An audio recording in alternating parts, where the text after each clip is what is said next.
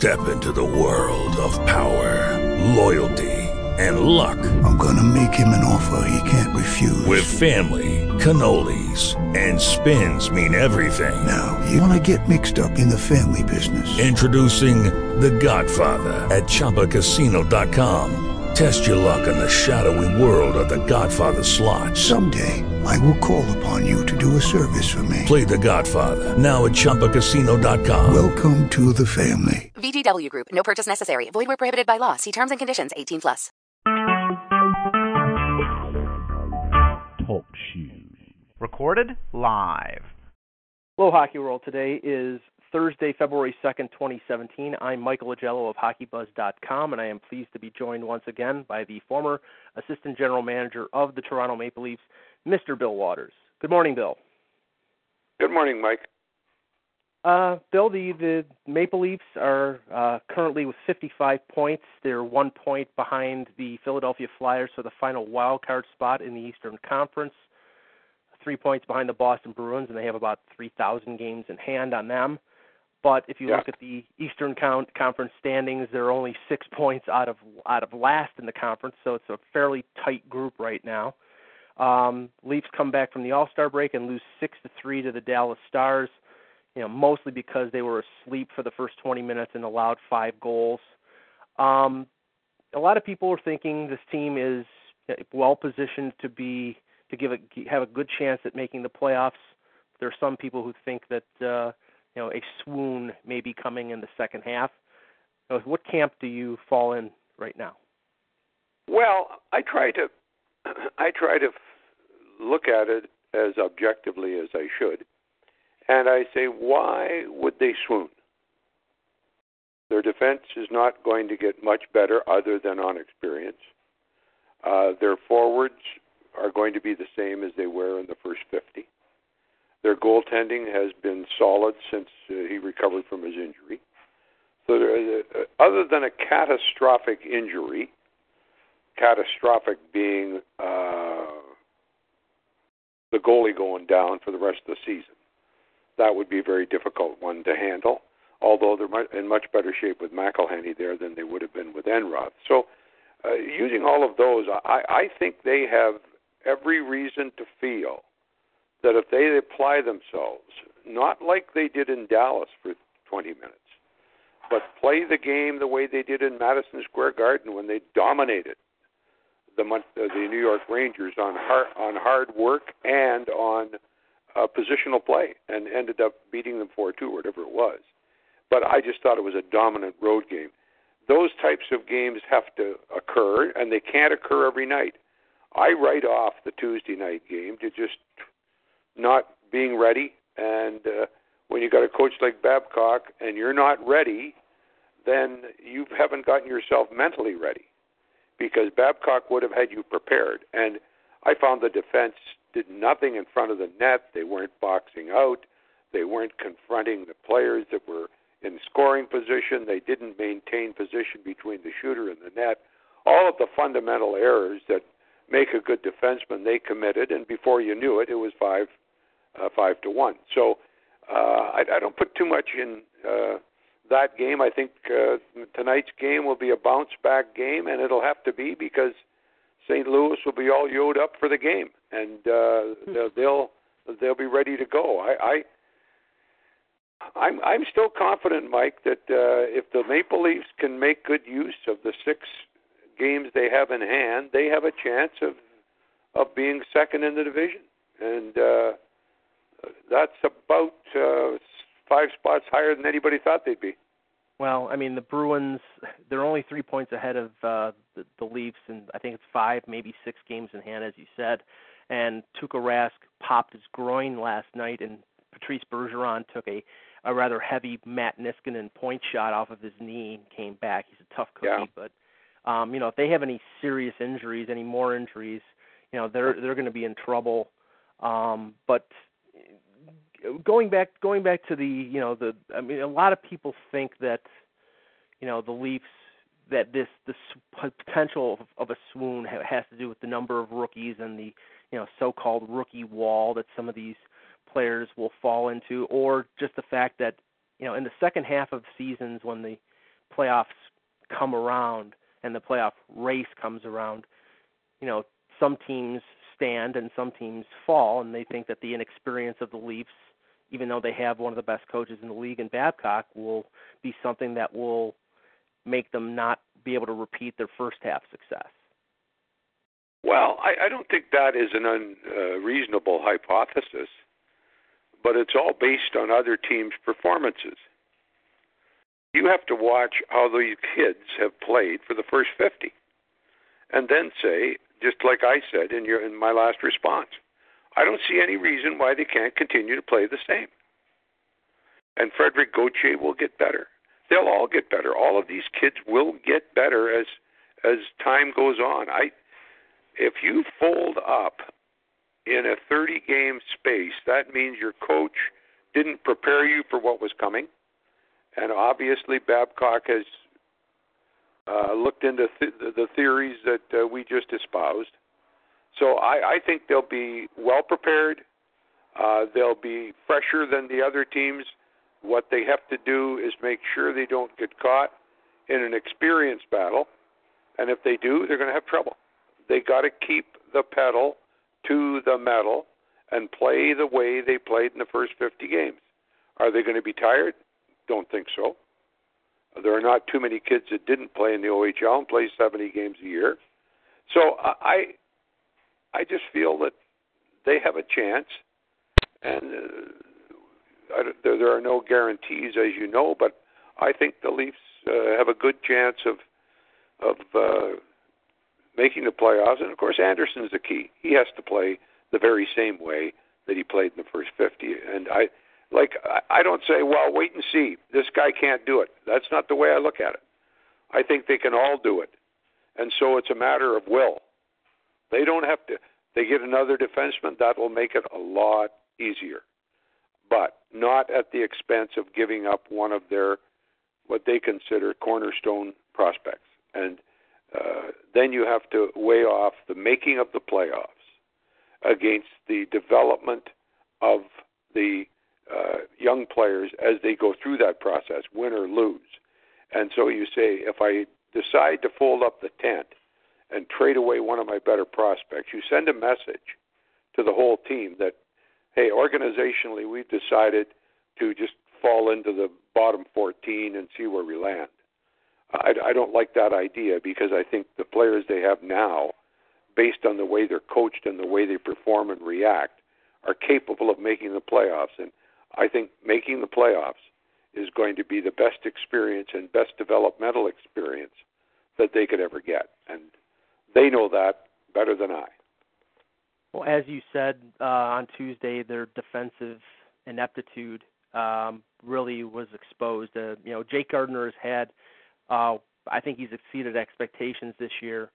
But they've carefully managed his ice time. But without Riley in the lineup, he got blown by on one goal and made a terrible play at the end of the second period that led to a breakaway. And Martin Marincin, Martin Marincin must have gone to Spain on the All-Star break, because it looked like he was playing the role of the bullfighter and just letting the bull go through to the net. The Leafs without Riley are under 500, 2-3-1. It's a small window. He seems to be on the verge of coming back. But I think Riley's absence has called into question, there are some people who think they don't need to add defense, at least not right now. But, people like me who have been saying, I think that this team needs to go out and get at least two defensemen, not by the deadline, but before next year. I think their case was made clearer by the absence of Morgan Riley. Well, and you know what? That theory, I can remember well exchanging it with Rick Lee when Rick was coaching the Leafs with Pat. And Rick's theory was always very simple. If you lose one of your top three defensemen, it's going to hurt you, his absence. But what's going to hurt you more is you're moving players into positions where they haven't been able to play well. And the 5-6 guy moves up to the 3-4 hole. The 3-4 guy moves up to the 1-2 hole. And that's what we're talking about in Marincin. Marincin's a game-in, game-out guy. You can't keep him playing too long. And Gardner is Gardner, and he was horrific on Tuesday night. Horrific. And that's the guy that's paying the Riley price more than anybody. He's been played too much and in too difficult positions. Zaitsev, he just kept on going. But they know who they can rely upon, who they can't. And I look at a guy like that you've got in Buffalo, that they've got in Buffalo, Mike. I'd be getting my wallet ready, and I don't know how much money you're going to have to pay him. But a guy like Kulikov, who's played since he was 18, and is just at the prime of his defensive career. I always liked him in Florida. He and Goodbranson were the stop guys, killed penalties, played against the other team's best forwards, and he can move the puck. I'd love to see a free agent, if in fact he ends up being a free agent. But I'd love to see the Leafs spot him, because that would just make it that much better for them. He has been a dramatic failure in Buffalo, so I think there was talk yesterday about him being traded as a rental at the deadline. I mean, he's got one goal. He had an injury. He was out for basically half of the first half of the season. But I agree. I mean, he, especially in the playoffs last year, he played great for Florida, and he's somebody who, going into free agency, a team might be able to sign him for 3 or 4 years at a pretty bargain basement price because that's right. He's got value. I'm not saying look at the way he played, because he's had a bad year, but his years in Florida got progressively better, and then Florida misses Kulikov as much as they miss Goodbranson. Bad management creates problems, and when you trade away 2 defensemen like that, in anticipation of Kulikov asking for a lot of money, and Goodbranson, it was both were money deals, needless to say. But I just think that Kulikov as a unrestricted free agent is what, as you've described, the opportunity to get a half-decent bargain. Now, the deadline's coming up, March the 1st.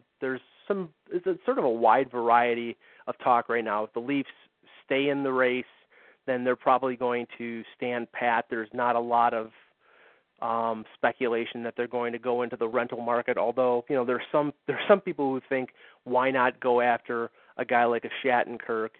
And now, okay, I wanted to get your opinion on that, because to me, I think it's the wrong move to give up future assets for a guy who might re-sign in Toronto if they trade for him.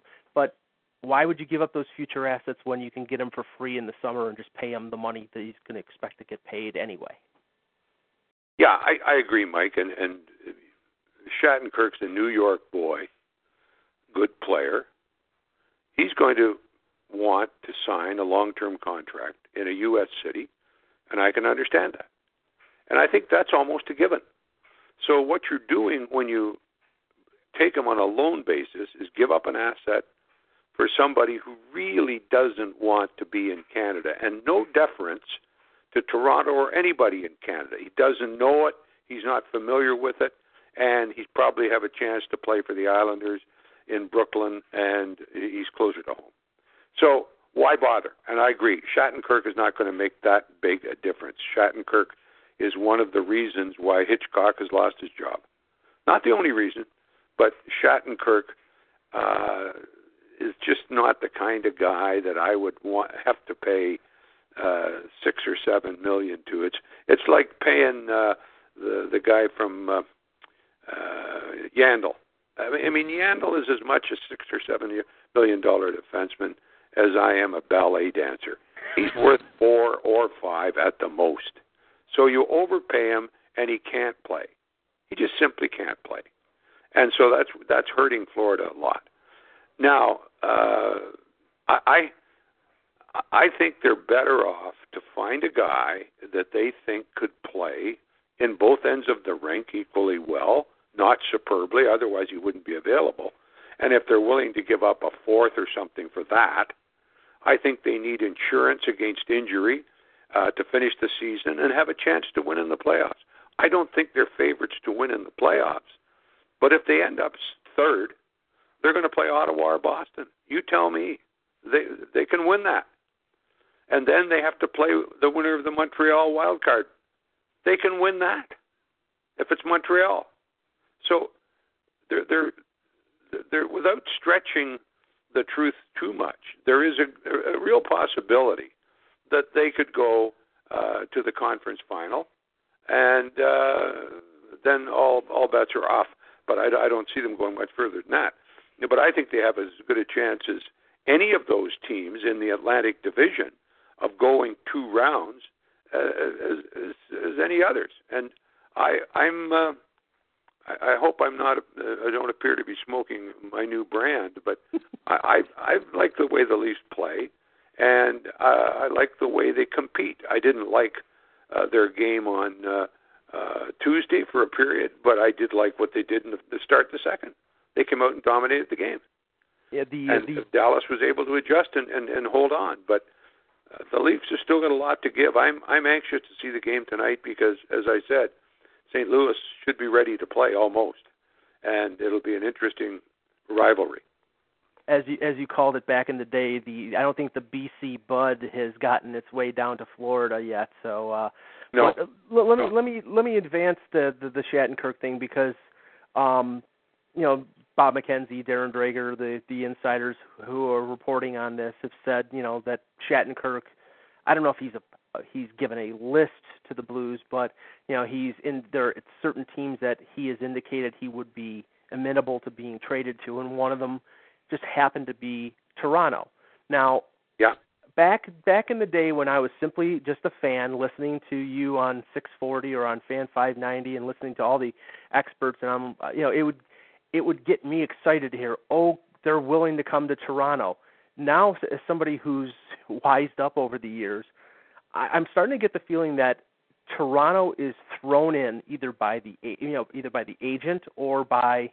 I'm not saying the reporter would make it up, but how is that common that like a city like Toronto, because it is the center of the media hockey universe, is thrown into potential deals because it will raise the buzz that's out there? Absolutely. Well, why not? I mean, we all have jobs to do. It's a difficult job to be an insider, and McKenzie and Dreger do it as well as anybody. And you're not fooling them. They know better than anybody, but they're not going to say it because that's disrespectful to the player. In other words, he's not telling the truth. But if you can say you want to go to the Toronto Maple Leafs, they're going to talk about you for a week in Toronto, 5 days in Canada, and 3 days in the USA. Now, with the deadline, there, like I said, there's a possibility of a tweaking move, but there's also the possibility if they do have that step back or the schedule gets to them and they start to fall behind, of trading some of the rental guys like Roman Polak, who they traded last year for a couple second-round picks, or Matt Hunwick if there's some team out there looking for defensive depth. But the big prize would be Van Riemsdyk. And his name has been out there, and we've talked about that before. I'm starting to get the impression, based on what's been said out there, that unless they just tank in the next month, that Van Riemsdyk is not going anywhere before March 1. But I still get the feeling that this is his last season in Toronto, and they're going to move him before he becomes a UFA in the summer of 2018. Do you still think that is the likely path for the Leafs and Van Riemsdyk? Well, I said last opening day when I was on my radio show on TSN, I said I'd love to see Marner play with Van Riemsdyk. They're both unique players, highly gifted, and don't ever think that Van Riemsdyk is not gifted. He's a gifted offensive player. He causes no problems. He follows the rules, and I think it boils down to how much you want to pay him. And if you're going to pay certain players, if somebody in that Toronto organization paid Dion Phaneuf $7 million, well, they sent him to Ottawa and they found out how much he's worth. He ain't worth $7 million. He's still a reasonable defenseman, but don't overpay. And that, like Van Riemsdyk, is not that physical, but I think he's a very important part of that team. He gets great goals at big times, and his time is coming. They're going to need great goals in the playoffs if, in fact, they make them. And Van Riemsdyk's a guy that can put the puck in the net, whether it's tipped, whether it's snapped, whether it's slapped. He can do it. He's got a sense, and I would not trade him. He's like Mike Bossy as far as I'm concerned, but maybe not as good. But he's Van Riemsdyk who would have played with the 80 Islanders. He would have filled the net, literally filled the net. I wouldn't trade him. I would try and sign him, and I would try and sign him this summer. And if it's not to be, then I would anxiously. And it won't take all summer to find out. You find out pretty quickly. Well, that's a very good point. And when we went, like me and a number of other members of the media went for the season-ending press conference, that was the same day that Kadri and Riley announced the contract extensions for Morgan Riley and for Nazem Kadri. And if you look at those deals now, Kadri is playing way above expectations and taking on this shutdown role and has played well this year. Even for people that don't like Kadri, you have to sort of begrudgingly say that he's playing well. And if you look at some of the other salaries of defensemen, Riley at $5 million is a bargain. I think the only way they keep JVR is if, and this is where Lou Lamoriello comes in, and he did this effectively with the Devils back in the day. He got players to take more reasonable contracts for the greater good of the team. If JVR does that, then I think there's a possibility he stays. Yeah. Well, then there's a force, the PA force, that is saying, hey, let's not get caught let's not make Toronto, New Jersey North. There's money in Toronto, they can pay it. The cap is a problem, but don't take a hometown discount like Keith took in Chicago on the advice of his general manager, and then his general manager doubled up on Taves and on Patrick Kane. Patrick Kane. So you can't, and I'm not saying you can't trust him, but you got to know, you got to look at the situation and say, okay, what's he going to do when he comes to Kane and Taves? He's going to load them up. So you have to say that as the agent or as the player. I don't want this 9-year deal at $5 million. I can play for a long time, but I'll take my chances. They were already making $6, Kane and Taves, on their first contract out of entry level, and he took $5. And he had to take $5 on the promise of playing with the Hawks for the rest of his career, and that all the others would be taking a hometown discount. And it didn't work, and it won't work. And that's what you have. That's what Lamoriello will be fighting against, is the support from the PA, and they're very, very much involved in every contract that's negotiated. Now, there's been talk in recent days about, obviously when this whole thing started about the rebuild, everybody was saying 5 years, and a lot of people thought that was bunk, that it would take less time than that.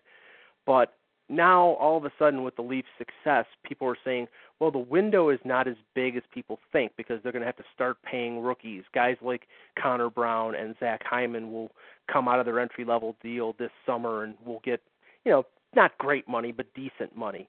And 2 years from now, Matthews and Marner will get big deals. Now, you just said it. After the entry level, Kane and Taves got $6 million. If you look at the first-round picks from 2007, I did this for an article recently, from 2007 to 2015, or 2014, on their second deals, the highest was Stamkos at $7.5 million. Every other one, Tavares, Ekblad, go down the line. The second deal was anywhere between 5.5 and I think 6.3. So we're not talking about, and this is where these people who say the window is small, we're not talking about Austin Matthews getting $11 million out of entry level. I don't think there's any way that he's going to get, 8 figures coming out of entry level. They're going to try to sign him for 8 years. But I mean, do you think Lamoriello is going to go down that road? I don't think so. No, I don't. He will not, or he won't be there, because that's all he's doing is controlling the money. The personnel decisions are being made by Babcock, the top 25 anyway, and Hunter's doing the scouting. He has to control it, but at the same time, if you want to pay Austin Matthews $11 million a year, and people that say he'll be worth it, he's that good, then you better be prepared to ask him to take at least a 12-year contract. And I don't know what the limitation is, but it's not going to be. The limitation's 8. So. 8. Okay, fine. I've slipped in my memory. So 8 years is all they got. They've got to. You can't go to 11 at 8. You just can't do it. And that's something that you would hope that Matthew's agent understands a lot better than I. And now that you've reminded me, I should have known that.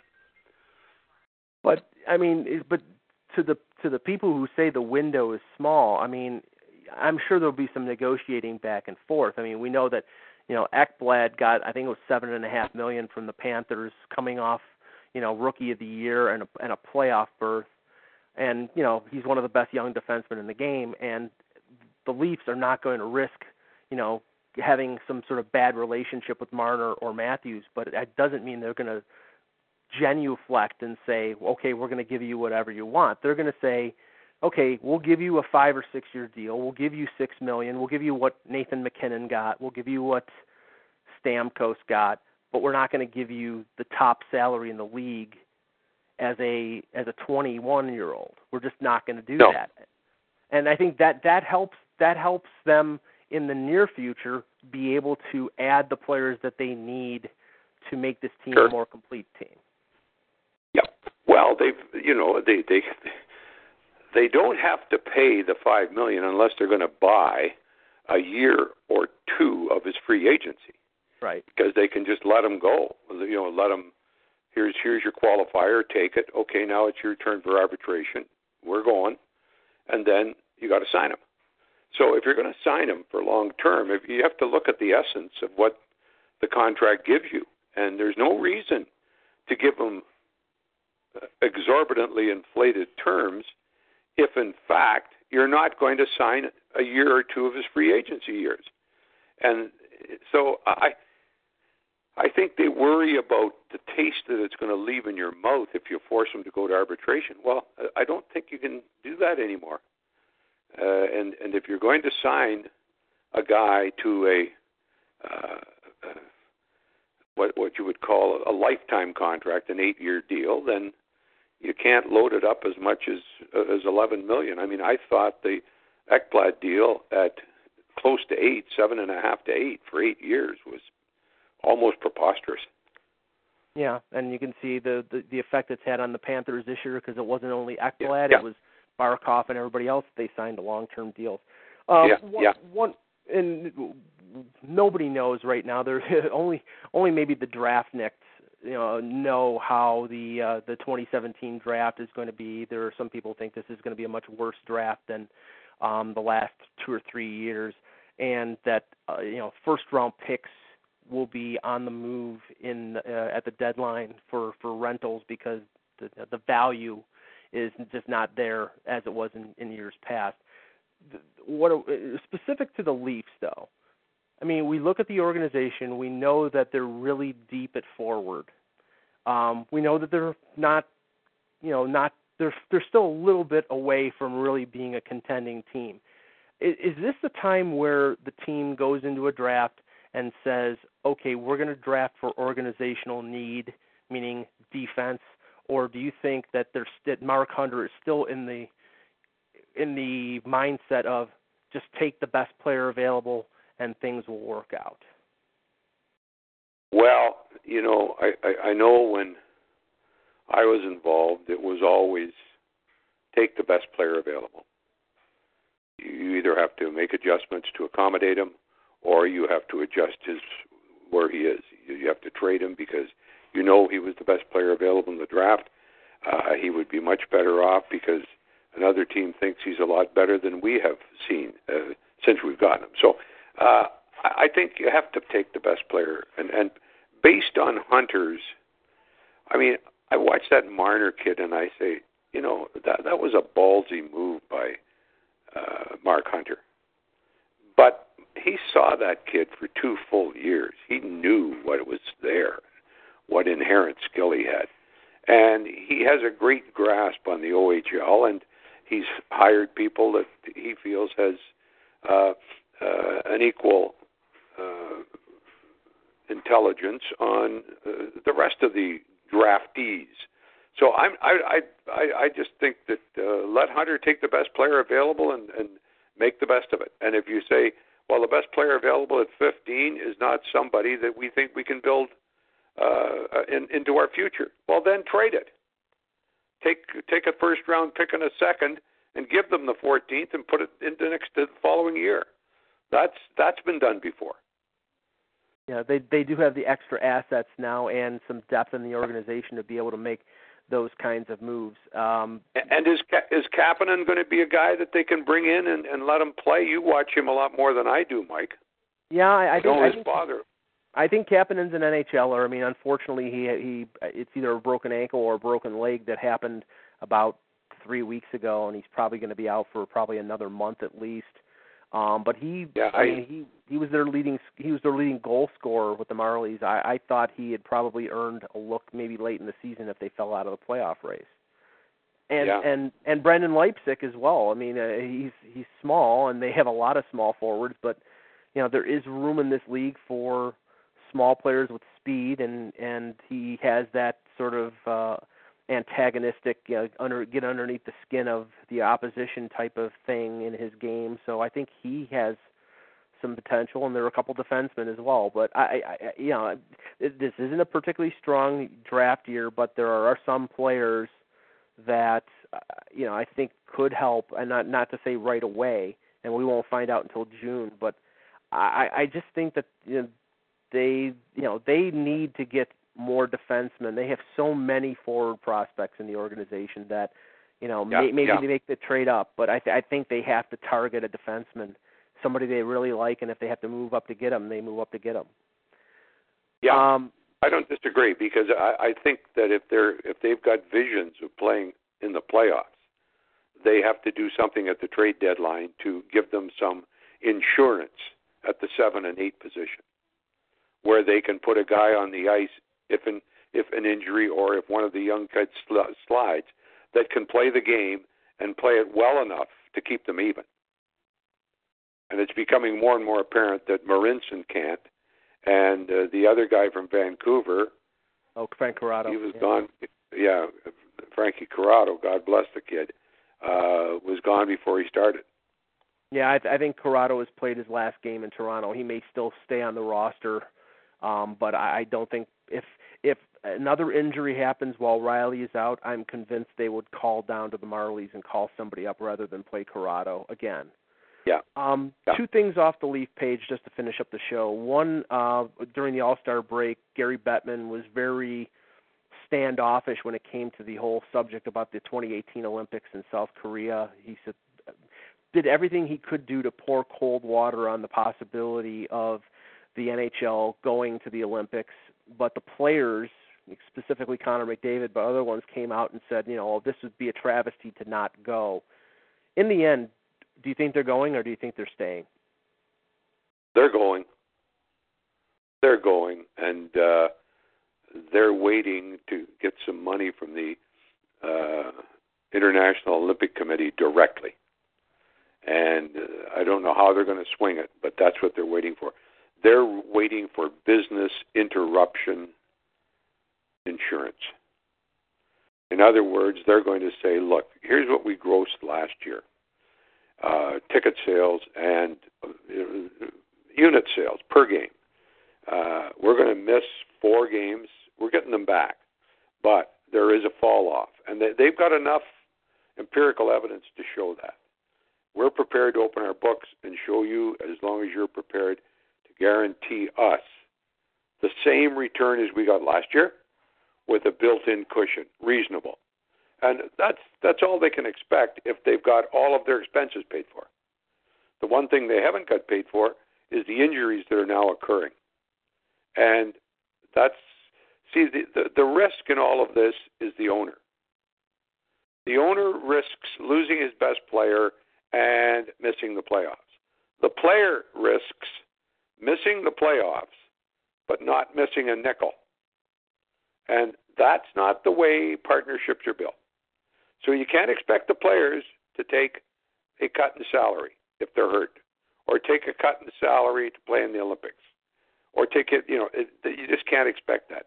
There's only one way, and that's the gross dollars that have already been the PA has them already. You can't fudge them.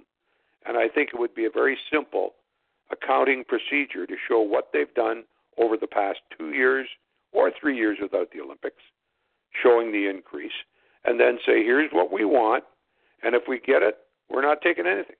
But if we don't, we want to be flushed. And that's probably what Bettman is hammering at. Somebody's going to have to underwrite it. Yeah, and I mean, Charles Wong would have been screaming bloody murder if he was in a playoff race 3 years ago when John Tavares got hurt in Sochi. I mean, that would have absolutely.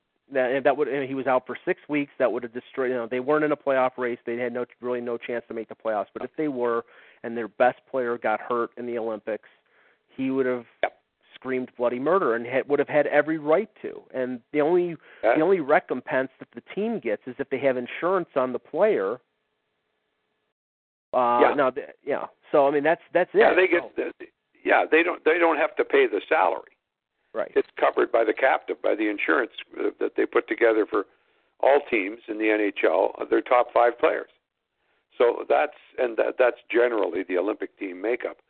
So they don't lose anything other than the owner loses the opportunity to participate in the playoffs, and he loses people from business disruption. You take off 2 weeks. And then all of a sudden you got a game on the Wednesday when they get back from the Olympics, and our usual crowd of 15 has diminished to 10. So that's the type of, and they aren't $10 a ticket. So it's 100, 200, 300,000 and up per game loss. That's what they're talking about. And finally, on Friday they did the top 100 players in NHL history at the All-Star break in Los Angeles, and it was a nice ceremony, and I think they got most of them correct. But as somebody who's firmly entrenched in the history of the game, there were a couple ones that were glaring omissions. And just on the Maple Leaf page, and I because I wrote about this, I can't believe that somebody like Denny Savard or Adam Oates made it onto the top 100 over Doug Gilmour. There were a number of. I agree 100. Yeah, there were a number of goaltenders who I thought Eddie Balfour should have been, or a number of players that Eddie Balfour should have been over them to be in the top 100. And Lanny McDonald is the one that's the most baffling. 500 goals, a Stanley Cup winner, a well-respected player. I don't get it. I mean, to me, he was one of the best wingers of the 70s and early 80s. Absolutely. Those are 3 very apparent. And they write that off as fan voting. You see, the NHL, this is simply a promotion that the NHL does. They can't stand up to its objectivity. So you got Denny Savard had to be there for the old Chicago fans. I don't know. I couldn't understand it. Denny Savard was an entertaining player. Stop. But Doug Gilmour was a key player. He was a winner. And Lanny McDonald, I felt badly for. Rob Blake. What's wrong with Rob Blake? Mm-hmm. He wasn't too bad a player. Bill, because you were an agent at the time, and then you were doing the Leaf broadcasts. if you were, and I'm sure you recall, in the West, the number one center obviously was Gretzky. You know, Messier was playing the wing at that time, or playing a little bit of center, but he was behind him. In the conversation of best centers in the Western Conference, it was always Gretzky, then Howard-Chuck, and then Savard, third. So Howard-Chuck didn't make it. How the hell can they make a case for Denny Savard? Yeah, no, I agree. Then Howard-Chuck was another glaring oversight. And you can't win with those 100 things, but I, as you know, I was a voter on the Maple Leaf Top 100, and there were names on that list that I won't mention, but you know who, that should never have been on it, and nobody can explain it, even to the extent that one of the people that was on our voting group, phoned 20 of the 30 people to ask if, in fact, we had player X on our list. The answer in all 20 cases was negative.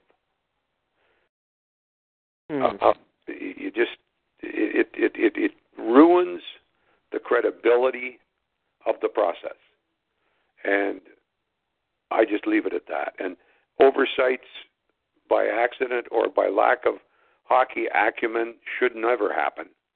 And in the case of Blake, of Gilmore, and McDonald for sure, and Belfour is considered one of the best goalies. So you've got a legitimate complaint, Mike, but it's not going to do us much good. No. We can't check the results. We can't hack the line. Well, Bill, as always, I really appreciate you coming on, and we'll definitely give you a call after the deadline. It should be very interesting. I'm not sure how busy it's going to be. I mean, I don't see guys like I don't get a feel that it is, Mike, but stranger things have happened. I'll look forward to it. Yeah, things could shake loose, but as always, thank you for coming on, and we'll talk to you again next month. For Bill Waters, I'm Michael Agello. Thanks for listening, and we'll be back. Oh, God, I'll just re-edit that. For Bill Waters, I'm Michael Agello. Thanks for listening, and remember, God, I'll just end it. That's fine.